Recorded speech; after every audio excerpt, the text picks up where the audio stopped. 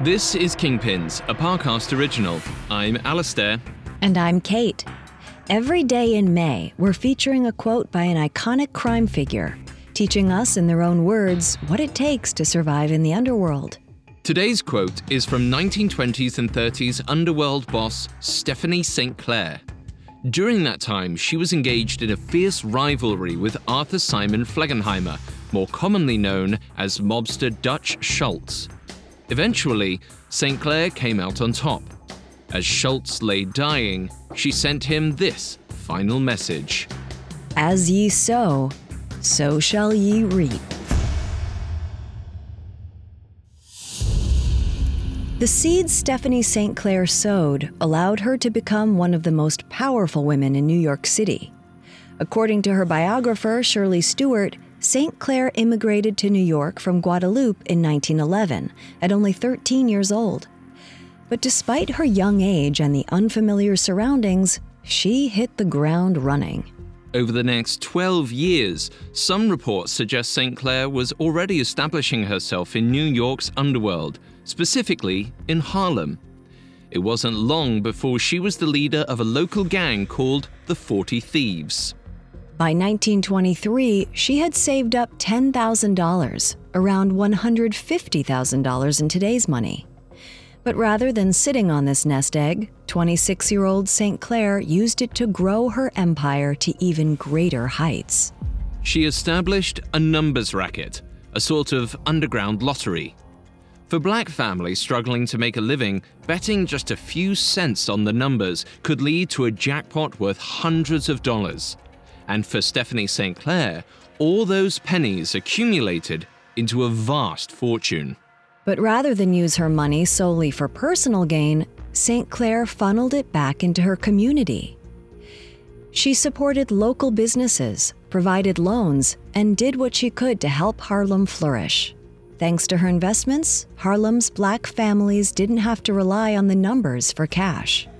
This success didn't go unnoticed.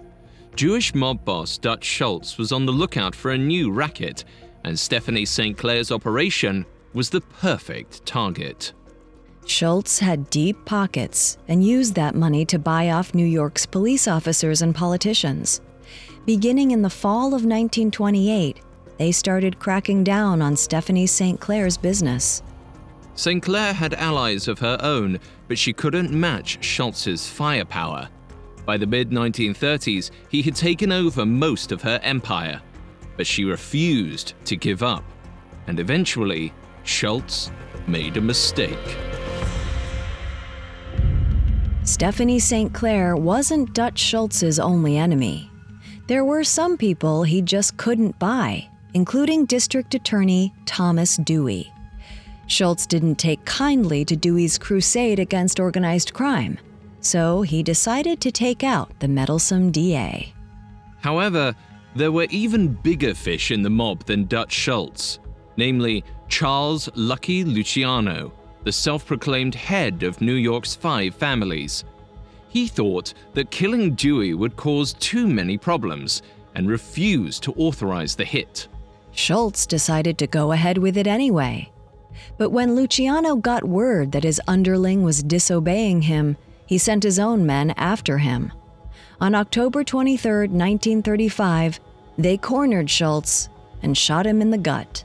Although he was mortally wounded, Schultz managed to hang on for another day, just long enough for Stephanie St. Clair to get the last laugh. As he lay dying, she sent him a telegram from the Bible verse Galatians 6:7.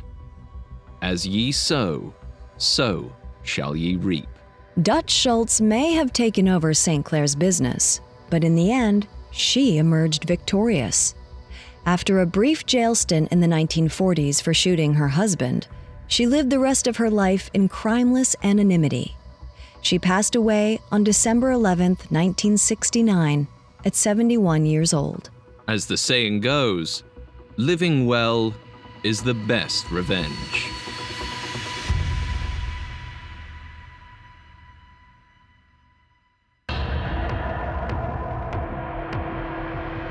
Thanks for listening. We'll be back tomorrow with another quote.